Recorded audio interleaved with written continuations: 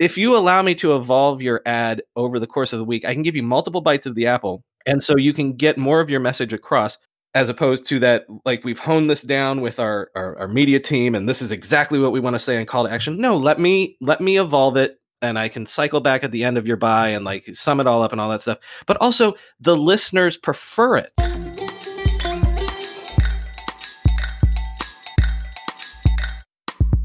Podcast Junkies episode 190. Welcome back. I'm your host, Harry Duran. If you're new to the podcast, this is the show where we interview amazing podcasters who are doing awesome things in the world of podcasting and get them to kick back their heels and talk about their shows and whatever else is on their mind. In case you missed last week's episode, we had a great conversation with Kyle Gray of the Story Engine. And this week, we have the pleasure of speaking with Brian McCullough. He's the host of Techmeme Ride Home. Brian's been a tech veteran for some time now, and we talk about his workflow early on, how he goes about creating a daily podcast, which for some folks might seem like a grind, but he's got a really interesting story of how it came about. We talk about what that inspiration was, how he's formatted the show, and also the bonus episodes he's added to add some additional flavor to what he's doing on a daily basis. We chat a little bit about the difference between daily and weekly podcasts and how the psychology of a daily and weekly show audience differs. Brian goes into a little bit how he cultivates relationships with the sponsors and how he goes about creating the news alert segments within his show. And then he takes us through a typical production day, which I was really curious about given that it's a daily podcast. I've been a fan of the show for a while, so it was really great to get Brian on the show. And it's one of the few shows that I listen to that's daily. I listen to Eric Mandy's The Newsworthy, and this is another one to get me a quick update on the tech news. As many of you know, I take pride in trying to have the best quality audio available, even though I could be traveling sometimes. So I've been known to experiment with a bunch of different mics depending on where I am. I always try to make it a point to pack my Focusrite Scarlett 2i2, and they're sponsors of the show this week. Focusrite has been generous enough to sponsor Podcast Junkies, and I can't say enough of good things about the company. And to be honest, I've had this Focusrite 2i2, the Scarlett, otherwise known as the little red box, for several years now. Why I love it is because it's got this front interface that allows you to plug in the two mics as XLR mics. And even if you've got a mic like the Shure SM7B that I was using previously, that's a little power hungry, you can use it with the Phantom Power. It works wonderfully with that. And I love the controls on the mic. I get to monitor my own audio by plugging my headphones straight into the headphone jack on the front of the Scarlett. And overall, it's just adds that extra level of boost and richness to my sound. Extremely reliable, extremely sturdy, and it's one of my go-to recommendations when I'm working with clients and I'm having them do a brand new setup. If you haven't heard of it or haven't seen the specs, then head on over to podcastjunkies.com/2i2, and it'll be taken straight to the Amazon page, and you can check the specs there. So nothing but good things to say about Focusrite. Happy to have them as sponsors of this show. Stay till the end of the episode, and I'll reveal this week's retention hashtag. But for now, enjoy this conversation with Brian. So Brian McCullough, host of the Techmeme podcast and the Ride Home podcast. Welcome to Podcast Junkies. So it's the Techmeme Ride Home podcast and the Internet History podcast. The Internet History. Yeah. So Brian McCullough, host of, the Internet. Let's just stick with Techmeme. Yeah. You know what? Leave all this in too, please. I'm going to leave it in. Yeah. Well, this is what you get for wearing too many podcast hats, as you should probably know, right? I know. What's funny is that this is a show about podcasters, so I leave all the stuff in because everyone can relate that listens, because the community understands. Yeah, exactly. A fire engine, a dog barking, like internet crapping out, like it all happens to us on a real basis. Well, and I'll give you a good anecdote. You asked for my name pronunciation, and very early on when I started the Internet History podcast, one of the first interviews I got, I didn't ask his name pronunciation, and then I found out later that I got it completely wrong, but he was a nice guy and didn't correct me. And so even if I'm like 97% sure, I always ask now because I don't want that to happen again, Yeah.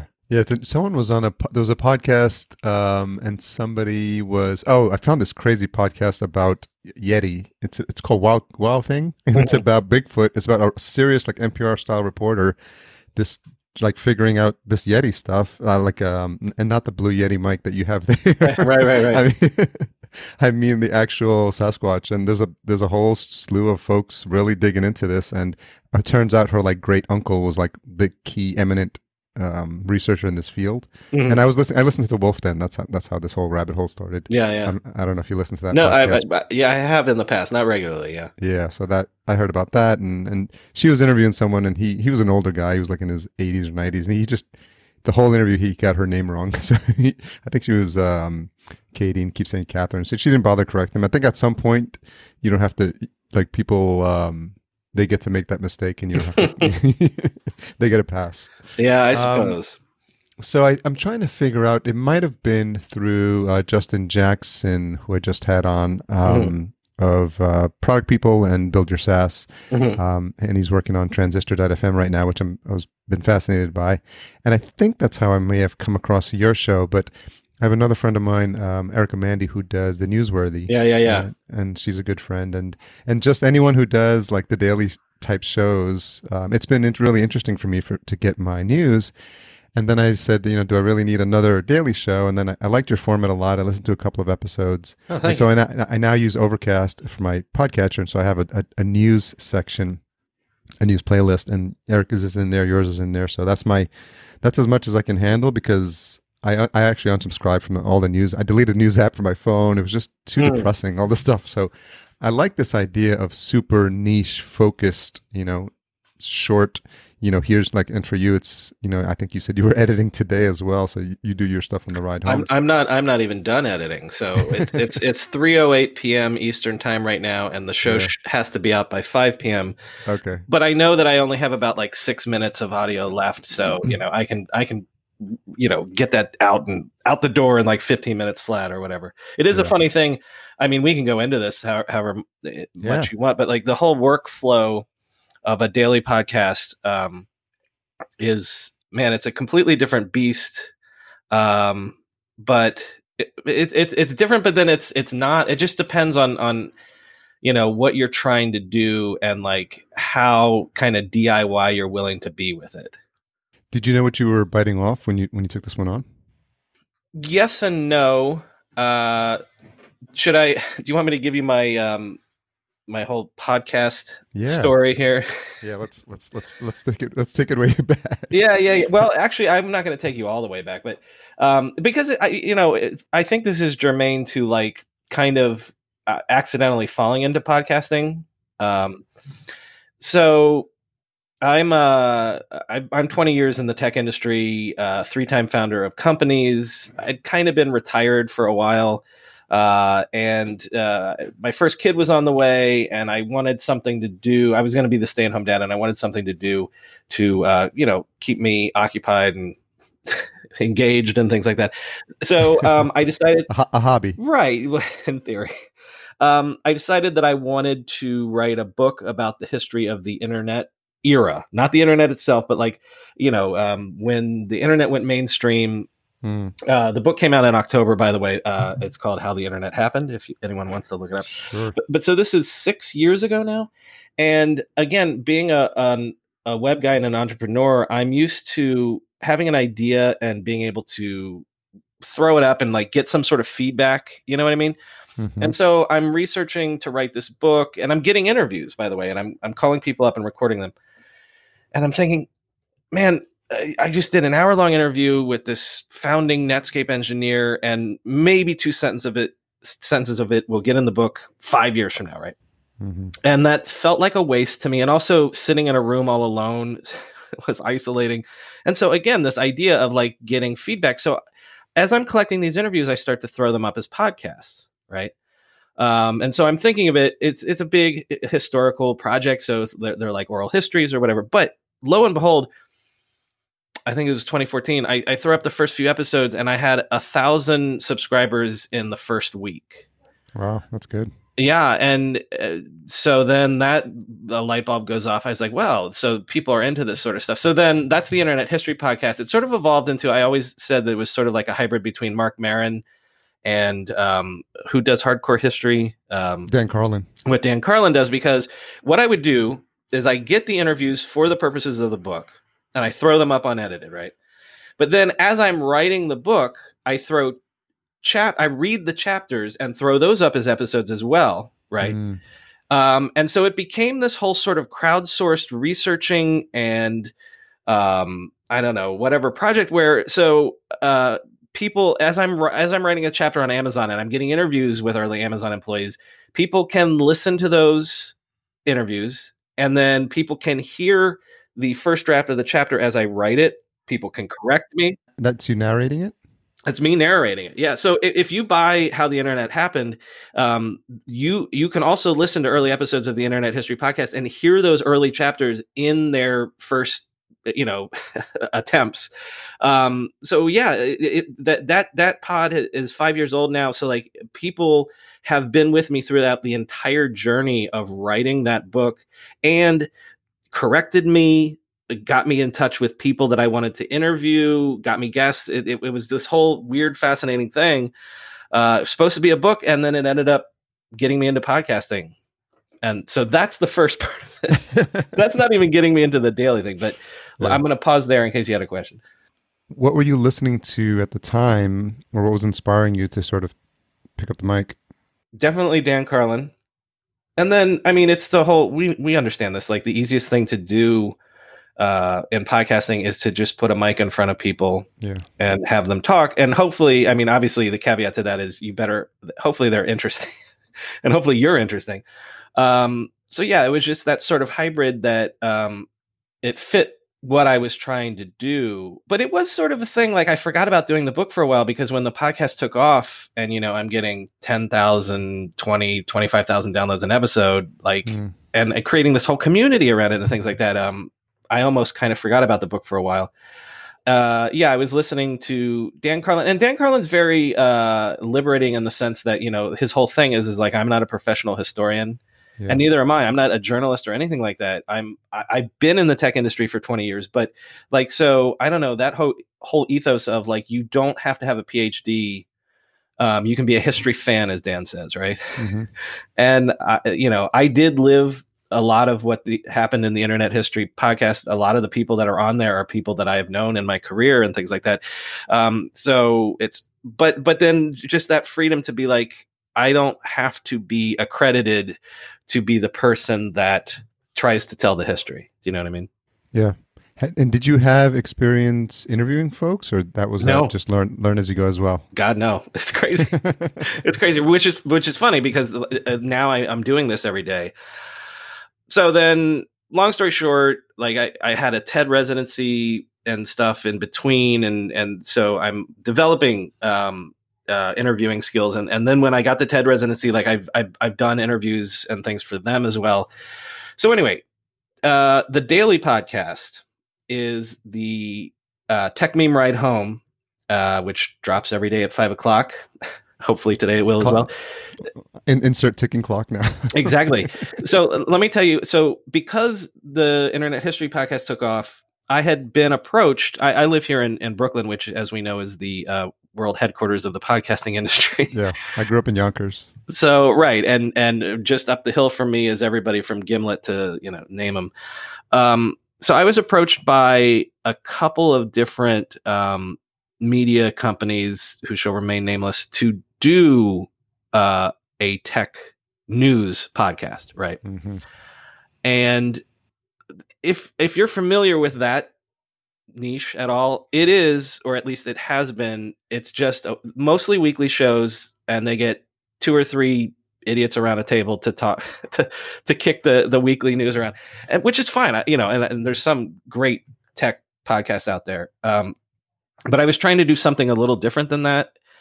And I have been friends with Gabe Rivera, who owns techmeme.com for years. If you're not familiar with that, it's a tech news aggregator site. And I said to Gabe offhand, I was like, if I take one of these jobs and launch a tech news podcast for somebody, I'm just going to be, using Tech Meme's headlines to create my show every time.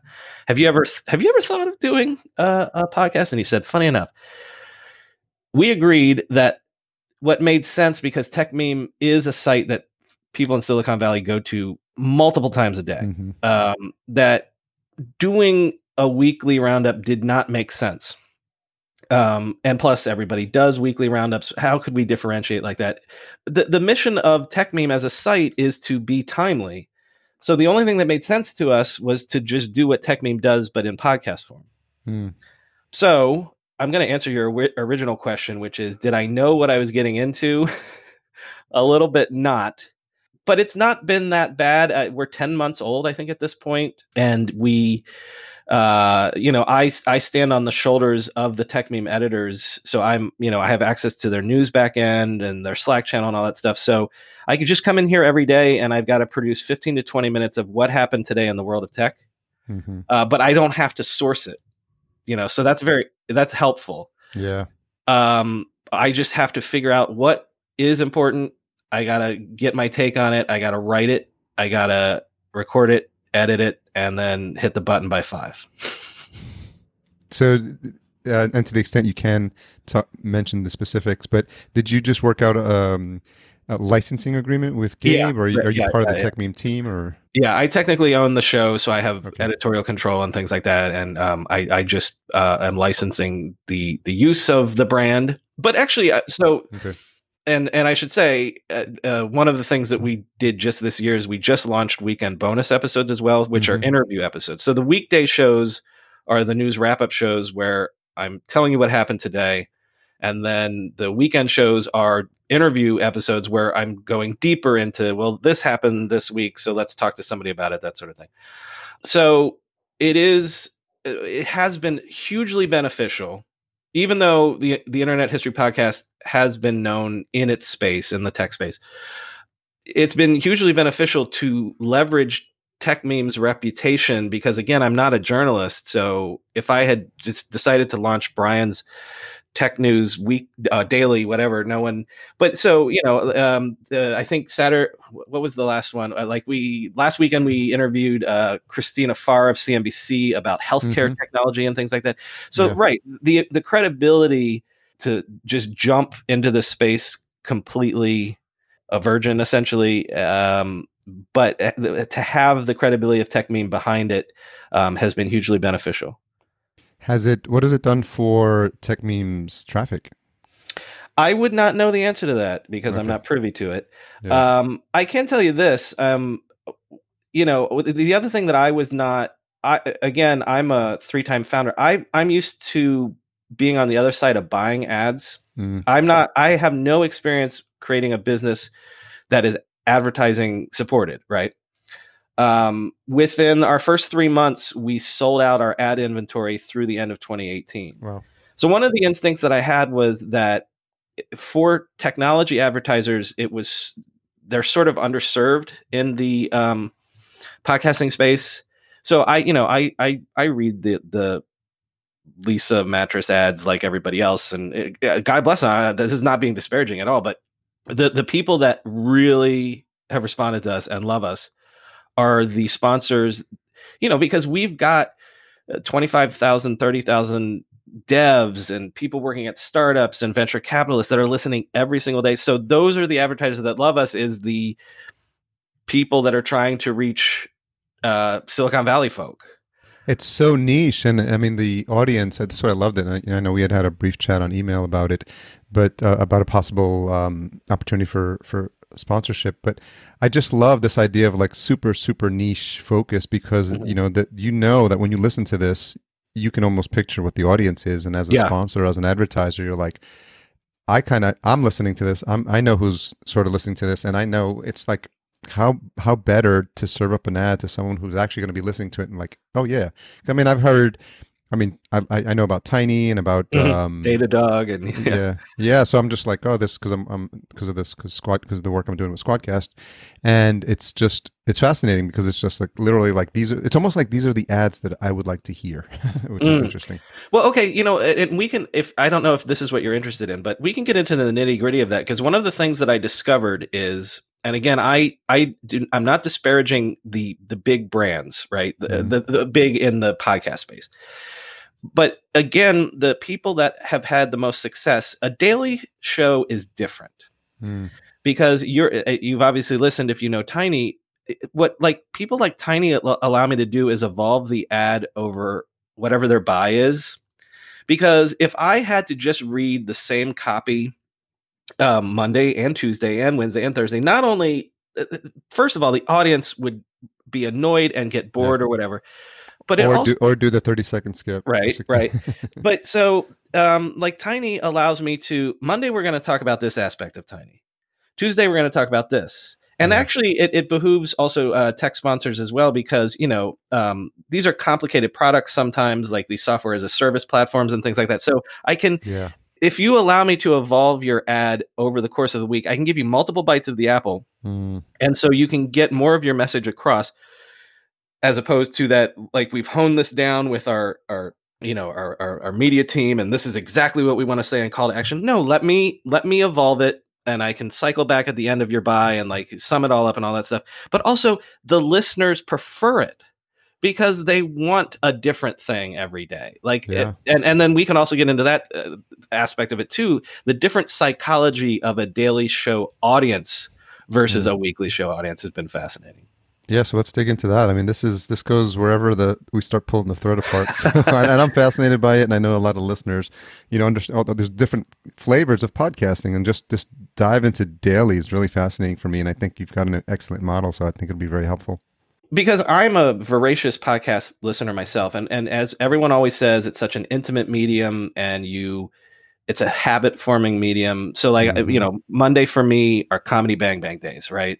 Yeah. And there's a Arsenal Football Club podcast that I know are Mondays and Fridays, and like Wednesdays used to be Pistol Shrimps radio days for me. So like I'm used to the habit. Now, what is fascinating to me is that legit people make a habit of. So we picked Ride Home, right? Because the daily comes out in the morning.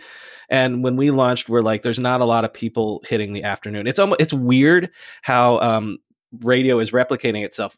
We picked a day part that we thought was sort of not highly trafficked. Yeah, right. Just not a lot of space there. I mean, not a lot of noise there. But also think about it. We had to do that just for the functionality. What's the alternative? Like the tech meme right in. So I would be up all night. I guess if I lived in Europe or something, like I could do that functionally. But no, I have to like. Well, we mentioned Erica, and I know she has hers out at 4 a.m. I think every day. Right. So, but she's on the West Coast, so like maybe that's even a little more doable. Yeah. So we picked our day part, but it's fascinating to me that 100%. People slot this into their day, because like when we have holidays, and originally we took holidays off as well, but when we had holidays, like the downloads they're noticeably different, because it's not like people are used to either waking up, because a lot of people are overseas. 30% of the audience is overseas. So a lot of people always joke to me, oh, it's my tech meme morning as I'm taking a shower podcast or whatever. But anything that you do that breaks up that habit that someone has put you in, you can see it in the downloads. So it's fascinating to me how much that's useful to people. But I guess, again, this is like relearning old media lessons. Why are there morning shows on television like Good Morning America and the Today Show for all these years? Why is there the Tonight Show? Because it serves a certain part of your day and the rhythms of your life. So maybe I shouldn't be surprised that it works that way. I'm just like in awe that, people make me a part of their day like that. Like, so like I went to Boston for a book signing, and I just told people that it was going to happen on the podcast, and all these people showed up, and we went around the corner and had a beer. And like, I'm planning a New York City meetup now that I know that this is a thing, but like, like people are passionate because like you're in their life every day. And you can see the metrics on your hosting company as well. Like, where people are listening as well. Yeah. I heard someone say, what comedian one time, that they were using that to base where they're going to do like live shows, because they're growing their audience, and they're just like, whoa, we've got a crazy core of folks in Topeka, Kansas. Let's get a live show going on there. So the better we get with metrics and measuring, I think as podcasters, we can start to do those. We can take what typically would be thought of just like as a internet activity, digital activity, and bring it home face to face, IRL, like and like you're doing, which I think is awesome. Right. And I tried to convince the publisher of that. This is an aside. Like when the book came out, I was like, well, I know if you want me to go on a book tour, I know which cities we should hit. if for nothing else, because like I can mention like I did on the podcast that morning that I'm going to be there, or the night before that I'm going to be there. Right. And I'm sure you've had comedians on to talk about how podcasting has revolutionized the stand-up comedy world, and how it almost behooves you to build your audience in podcasts first, because the thing that I know people in the stand-up comedy world, and the thing that always used to be is, well, if I show up in Topeka or Ann Arbor or whatever, like they might not know me. Do you know what I mean? And so unless I'm Chris Rock or whatever, but then so as you're describing, like, well, I can identify that I have an audience in Topeka, but that's not only it. Like if you're just a working, touring stand-up comedian, you can go to Ann Arbor, Michigan, and you can assume that maybe 200, 300 people know you, because if you're on the podcast all the time, like Paul F. Tompkins maybe is not a name that my mom would know, but if you're a podcast listener, Paul F. can go anywhere, and there's a bunch of people that would know him, you know? Yeah, it's interesting because it's like the Kevin Kelly 1,000 True Fans thing now. Like you don't need to sell out a stadium. You know, if you get 1,000 fans who just are scattered across the country or just in certain pockets, I mean, that's enough to build a career off of. Well, do you know? There's a couple of them. You probably know "Hello from the Magic Castle."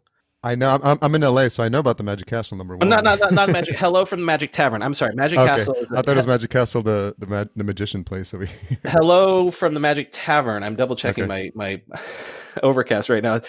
Is like they're based out of Chicago, I think, but it's an improv comedy podcast where the conceit is that they're in a Dungeons and Dragons world of wizards and orcs and whatnot, and whatever. They've toured around the country with that. And then the one that you probably also haven't heard of is the Star Trek podcast, Greatest Generation.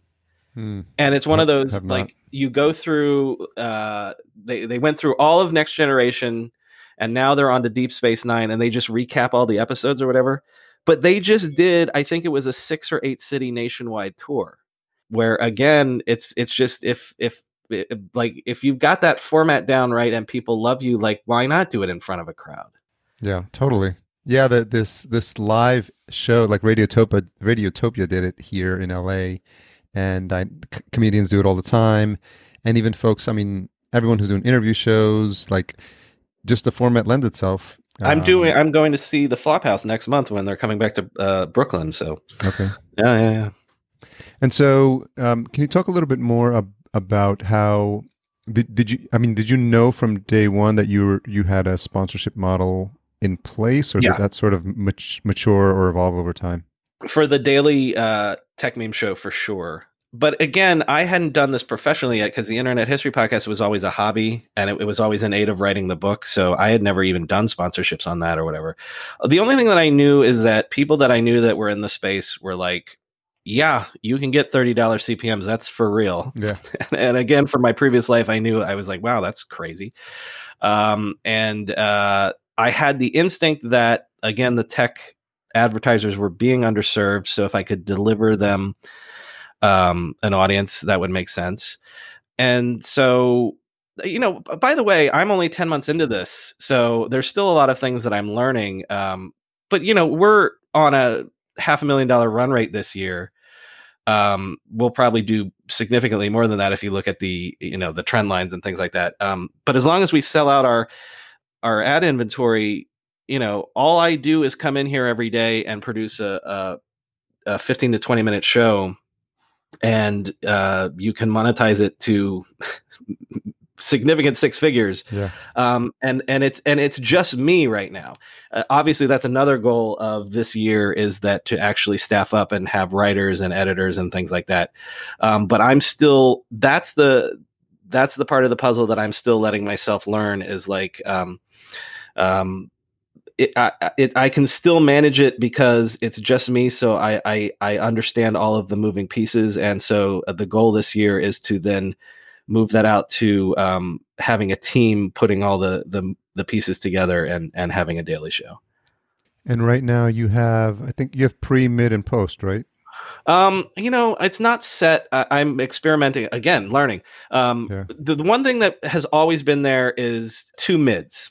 The posts are super new.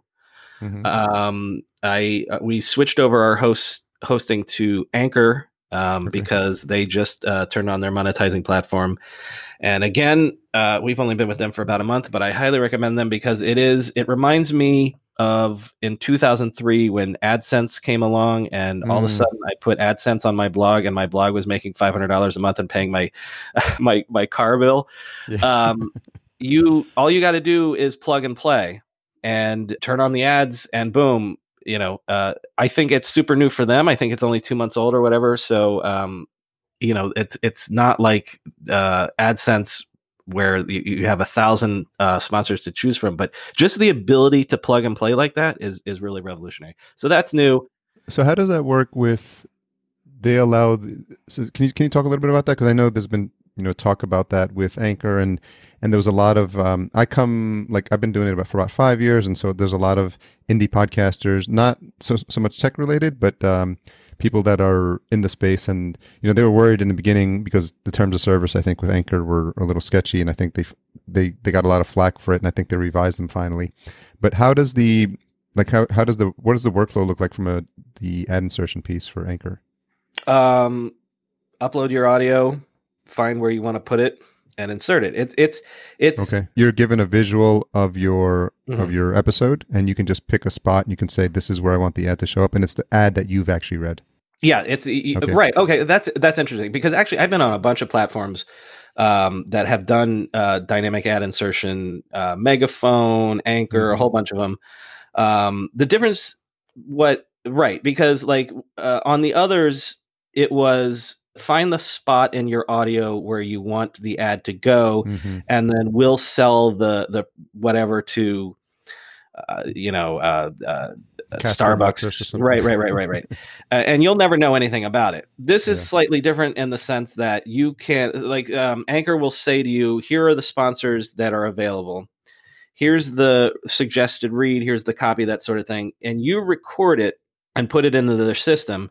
And then it's literally just a matter of you deciding, all right, on this episode, I'm going to insert it. Right. So again, the analogy to me is AdSense, where it's like you cut and Yeah. paste this code into your blog or website or whatever.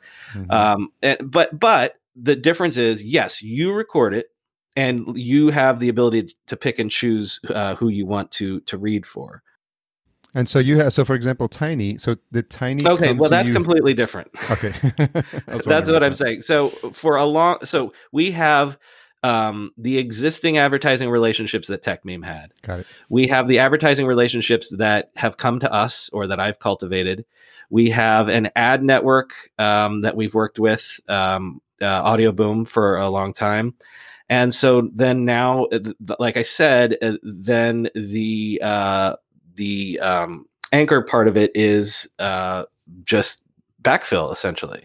But then that's the other beauty part of it. And people have used AdSense like that for years, where if you have a media property online, you might have your own ad sales team, but then you can use AdSense to backfill your unsold inventory. So essentially, that's what we're using Anchor for right now.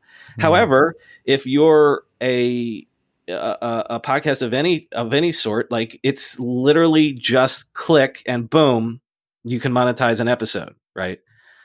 Audio Boom handles the. Where does Audio Boom come in as it relates to Anchor? Separate. Separate. Yeah. And they're just handling they're serving ads then, Audio Boom. No. Yeah, no, all of my ads are baked in except for the Anchor ones. I know this is all complicated, but again, I'm doing everything ad hoc because I didn't come at this professionally. So, yes, so the Tinies, the Datadogs, those come from existing TechMeme relationships or people that I've cultivated personally, where it's like, Meta Labs. Right. Oh my God, we listen to your show every day. Let's get on there. Yeah. And then anything that I can't sell, then hopefully Audio Boom can sell. Anything Audio Boom can't sell, hopefully Anchor can sell. So yeah, being a little promiscuous, but that's why our ad inventory is sold out. And we're doing the goal this year is to do 365 episodes. So if you imagine at the very least 2 ads per episode, I got a ton of inventory that I need to fill. So that's the way I got to roll, essentially. And then you're doing the Friday, you're doing the long reads, right? Because and for the benefit of the listener and anyone who hasn't heard the show, can you just describe what that segment's about? That was a happy accident because on a given show like today, I don't know, there's 7 segments on the show today. Whatever the top 7 headlines were today is essentially I tell you about them. And it's not just me reading the headlines. That's what people don't understand about it. Like, you could get a robot to just read the headlines, right? Yeah. The whole point of the Tech Meme Ride Home is that I'm telling you what happened, and then it's the context and conversation. So TechCrunch says this, and Gadget says that, and then I, even into tweets like Shiro Ovide tweeted this about it. And the way I'm thinking of it is, if you work in Silicon Valley or tech or whatever, I want you to, if you're at a dinner party tonight and some news comes up about, Google launched YouTube TV fully out today, or Amazon's field testing autonomous delivery vehicle, I want to explain it to you so that you can sound like you know what you're talking about. So it's context. It's not just news to me. It's the context that's important. And then the long read. So on a given episode, I'm telling you the news. I'm trying to give you the context of why it happened. But then there were all these bigger ideas, like these long read stories where it's like, here's a profile of Masayoshi Son, who is completely revolutionizing how venture capital is happening, and here's his investment philosophy or whatever. Now, how can I summarize what's great about that piece in 3 minutes, right? And so essentially all that happened was I was just collecting these, and they were piling up of like stories that I would love to do, but like, it's not a boom, boom, boom, 3-minute news segment. Well, also helpfully, Fridays tend to be a little slower. So I needed a little more from a news perspective. So I just started to throw up the long reads every Friday that said, okay, over the course of the week, here are 4 or 5 or 6 deeper ideas. And a lot of times they are long reads, but they don't have to be. They can be deeper ideas where it's like, I couldn't fit this into a tight 2 or 3 minutes. It deserves you reading and thinking about it. And so I just collected those. And that has become by far the most popular segment. Like, the Fridays are the most popular download days. There's a guy that has set up a website that collects all the links to the long reads. He posts it to the subreddit all the time. And yeah, so, and then that's how the weekend shows evolved too, because it's just that idea that even though the purpose of the show is to give you the news in 15 to 20 minutes, I want the context, so I want the ability to do deeper dives. I want the ability to go deeper and talk to people about it. So I'm scheduled to talk to Christopher Mims of the Wall Street Journal tomorrow for this weekend, because he did a big piece about how email is suddenly back and everyone has an email newsletter. And you want to know why? It's fascinating because people are like, on social media, they're all based on algorithms, and I don't have control over who sees my message. And in email, I can still control that sort of thing. So again, a deeper idea. I'll have Chris on tomorrow, and for 15 minutes, we can delve deeper into that.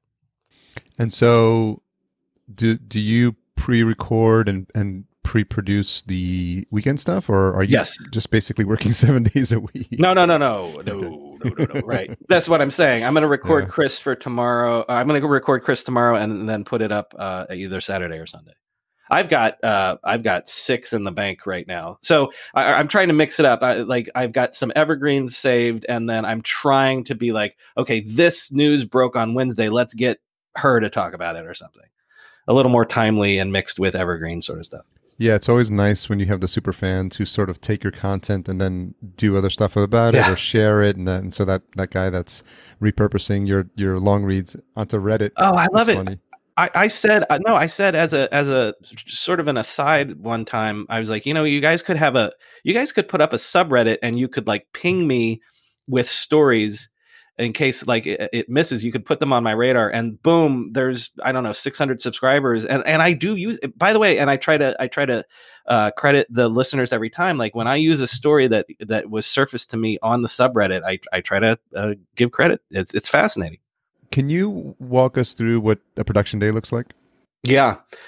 Get in here by 9 at the latest. Look at the TechMeme back end. Look at the Slack channel, because again, TechMeme has about a dozen editors that work around the clock. So I take a look at what's on the TechMeme page. I can't underemphasize how much I lean on them for surfacing the news and giving it like, this is what the important story is of the day. Like, I don't know that the curation. And so I take a look at what happened overnight. I take a look at what's there in the morning, but then I can also see the back end. So I can see what they're about to post. I can see what they're arguing over. Is this important? Do we need this? Or we already covered this or whatever. So like, that's hugely useful because at some point I got to make a decision, like this show is locked or whatever. So I can know, okay, there's news coming down the pike that maybe you want to hold the show for or something like that.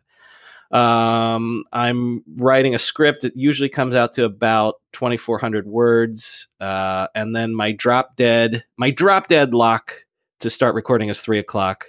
I try to aim for 2:00.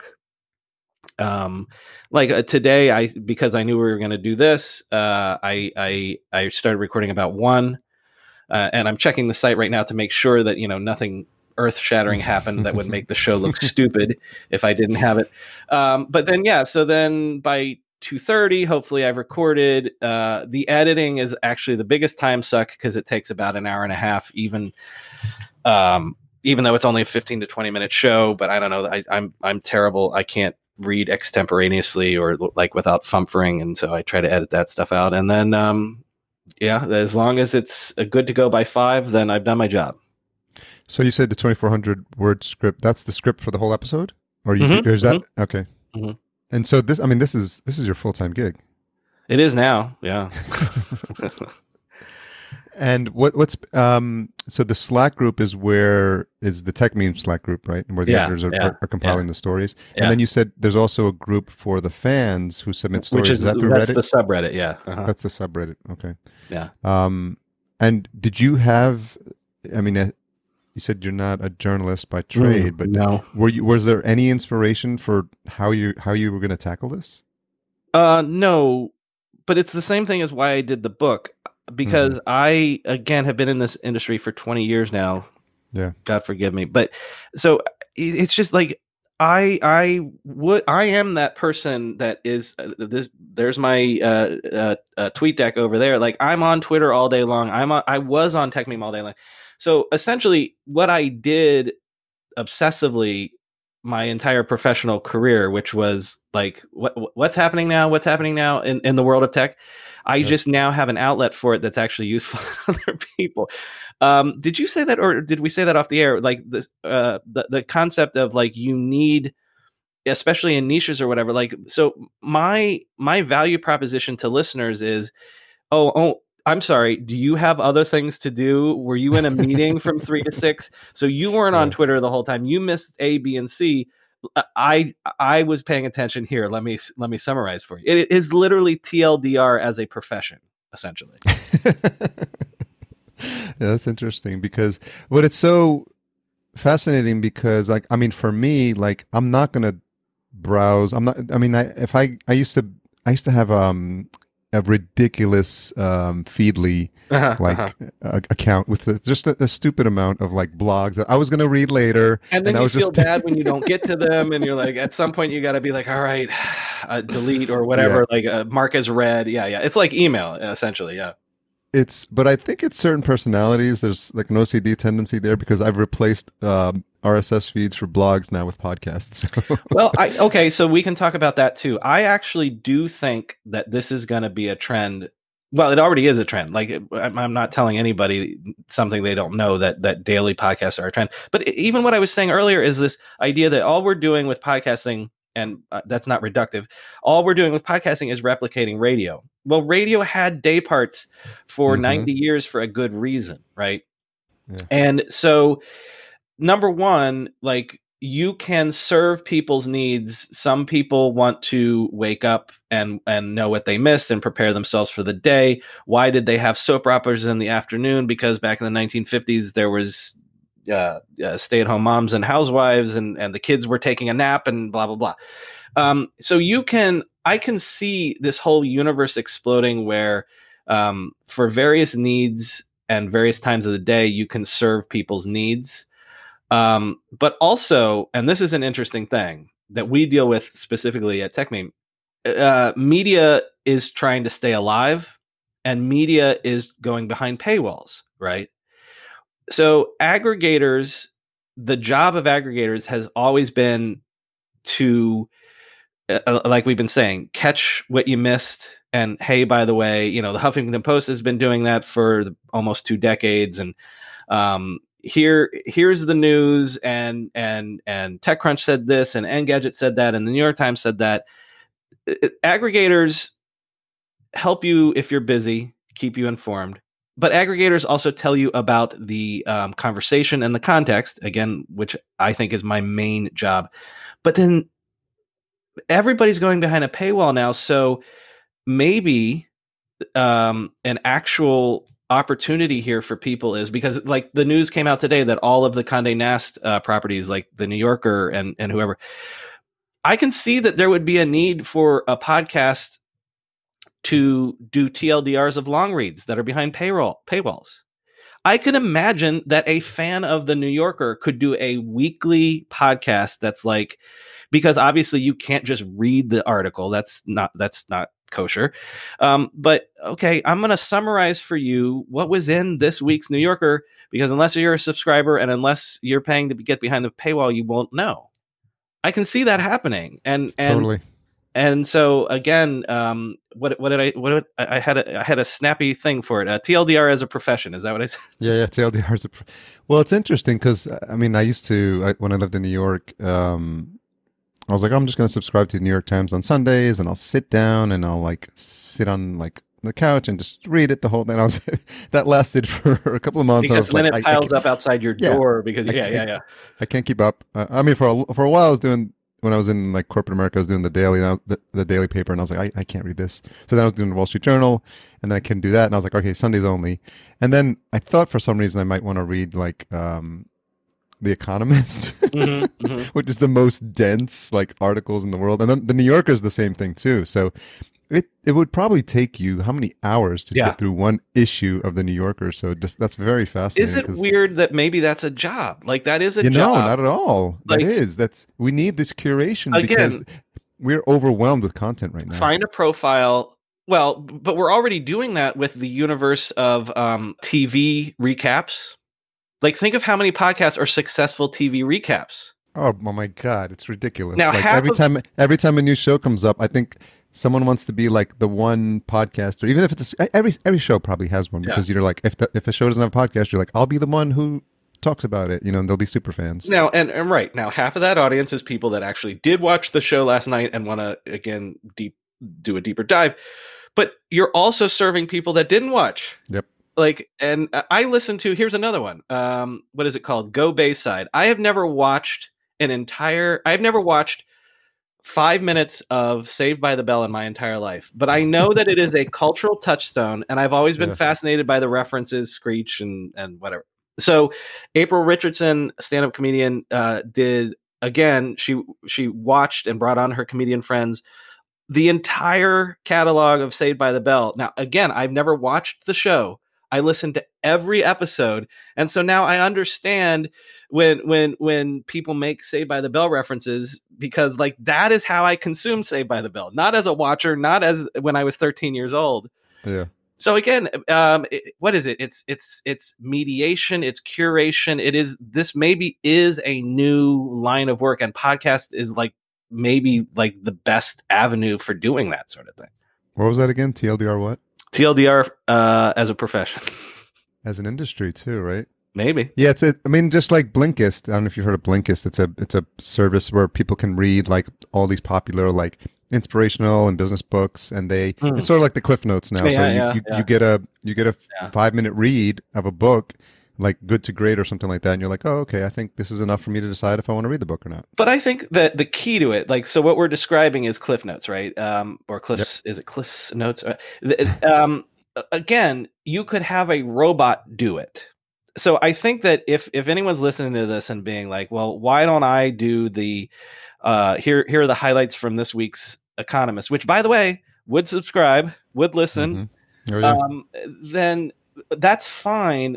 But you can't just read the headlines. It's important to do it in a more contextual way. That's what I get when I listen to you. Like I get the sense that you've read the article and you've put some thought behind like what does it mean? You're not just doing That's the point. This is what we talked about, ABC point 1.2.3. You're not doing the robotic summary. And also because the point is like they're all evolving narratives, so that like so today I did a segment about Waymo investing in a factory in Michigan to do to produce self-driving cars.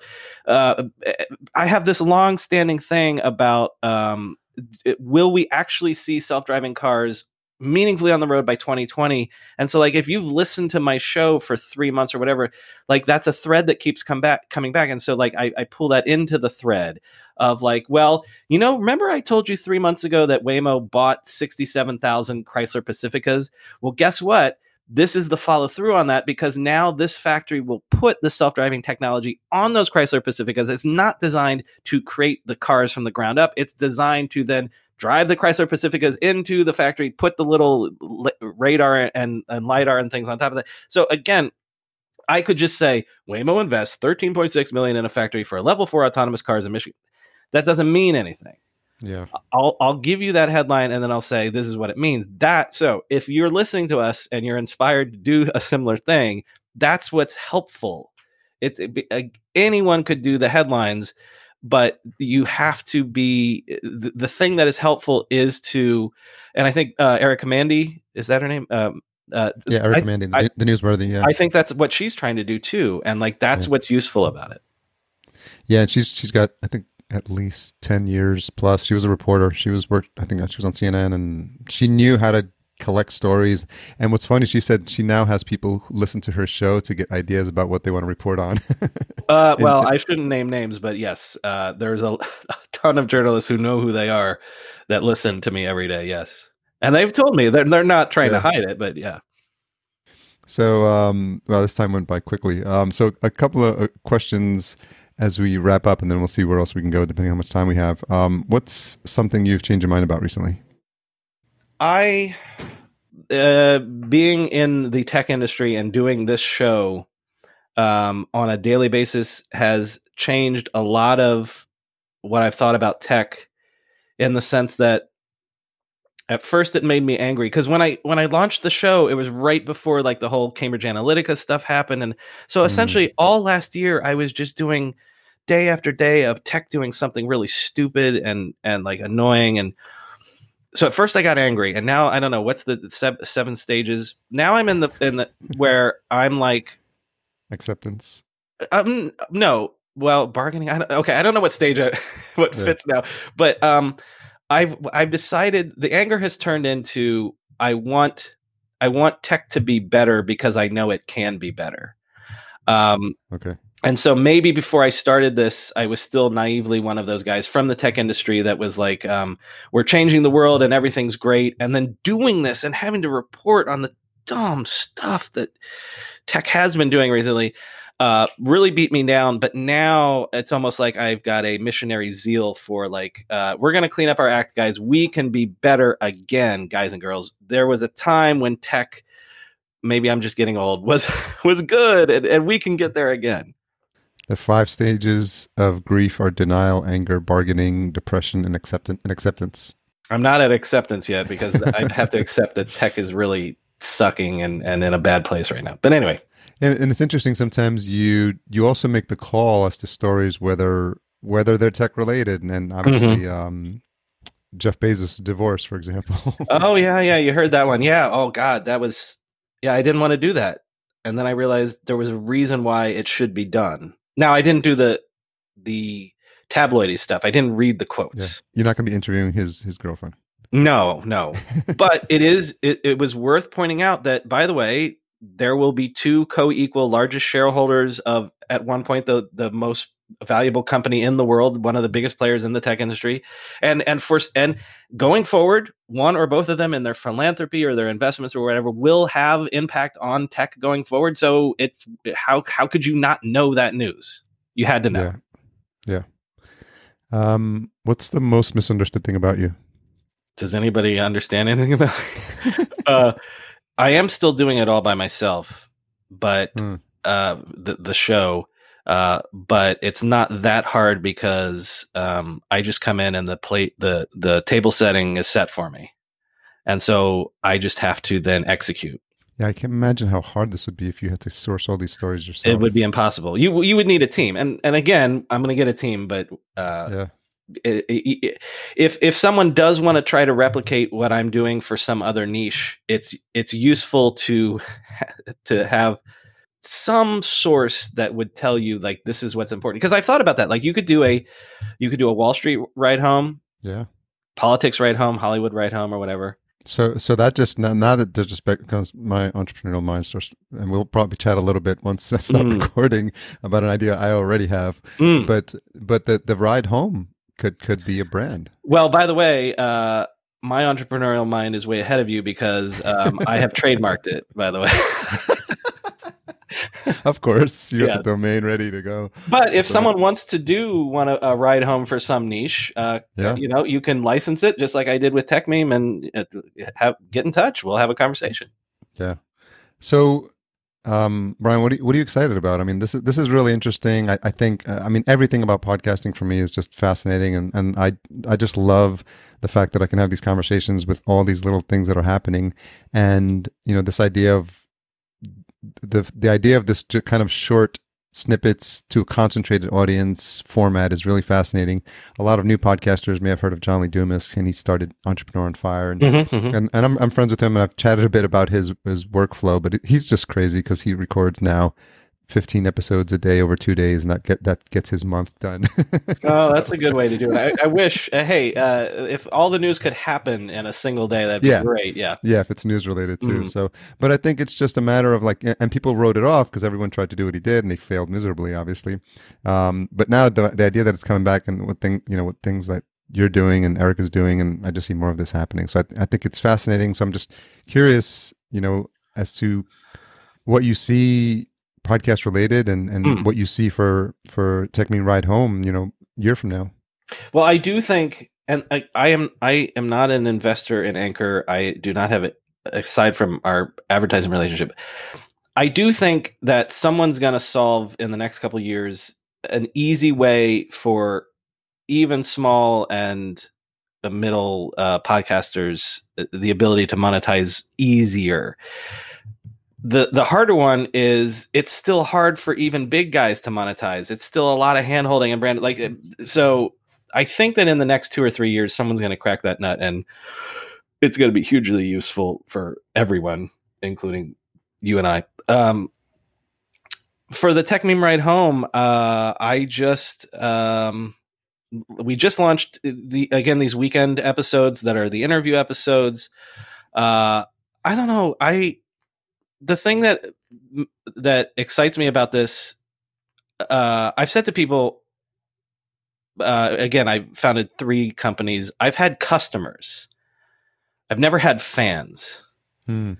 I like that a community has been built around this. I like that there's a subreddit. I like that we're going to do a meetup in New York soon. I like that if again, I've gotten angry at tech as an industry, then I feel like there's a mutant podcast army behind me that we're all kind of together, like trying to figure out what is tech doing to our world, who's doing it to us, and how can we convince them to do it better. So that's like my day flow that we described. That's not a slog to me. Like I'm energized every day to come in and do that and be like, if you're a tech. If you're in Silicon Valley, if this is your industry, here's how you should think about your industry today. If you're outside of it, if you're just tech curious, tech adjacent, tech whatever, here's how to think about what tech is doing to our world. Like I really like being able to be a conduit for those sorts of thoughts and conversations. Well, it's been very helpful for me, and it's a reintroduction to me of the world of tech in a way that's easily digestible and it doesn't feel overwhelming. So I'm appreciative for that. Oh, thank you. It's now part of my daily routine, and I think there's room for more of that. And the fact that I listen at sometimes 1.5 or 2 helps a little bit to get through that. But thanks for all you do for keeping me up to date as far as what's going. Not every single story is something that's super requires a deep dive, but it's enough just to know, like on a surface level, just what's happening in tech and how it's impacting our day-to-day lives. Well, thank you, Harry. That's what I'm trying for. So where's the best place for folks to track you down online? Search your podcast app for Tech Meme Ride Home. Yes. If you're interested in buying a book, I wrote How the Internet Happened, but my Twitter is @BrianMCC, BrianMCC. Okay. Thanks again for your time, and I appreciate you coming on. Thank you, Harry. So thanks again to Brian for coming on the show. Much appreciated. Again, full show notes available at podcastjunkies.com/190. Intro and outro music composed by Cedar and Soil, cedarsoil.com. Don't forget to check out our sponsor, Focusrite, and their awesome line of gear, specifically the Scarlett 2i2, which I'm currently recording on as you listen to my voice. Tune in next week for my conversation with Rich Jones, friend of the show and host of Paychecks and Balances. And if you made it this far, you're no doubt waiting for the retention hashtag. It's going to be TechBrian, one word, and you can tag Brian at BrianMCC and me at podcast_junkies. Thanks for all you do to support the show. Talk to you guys next week.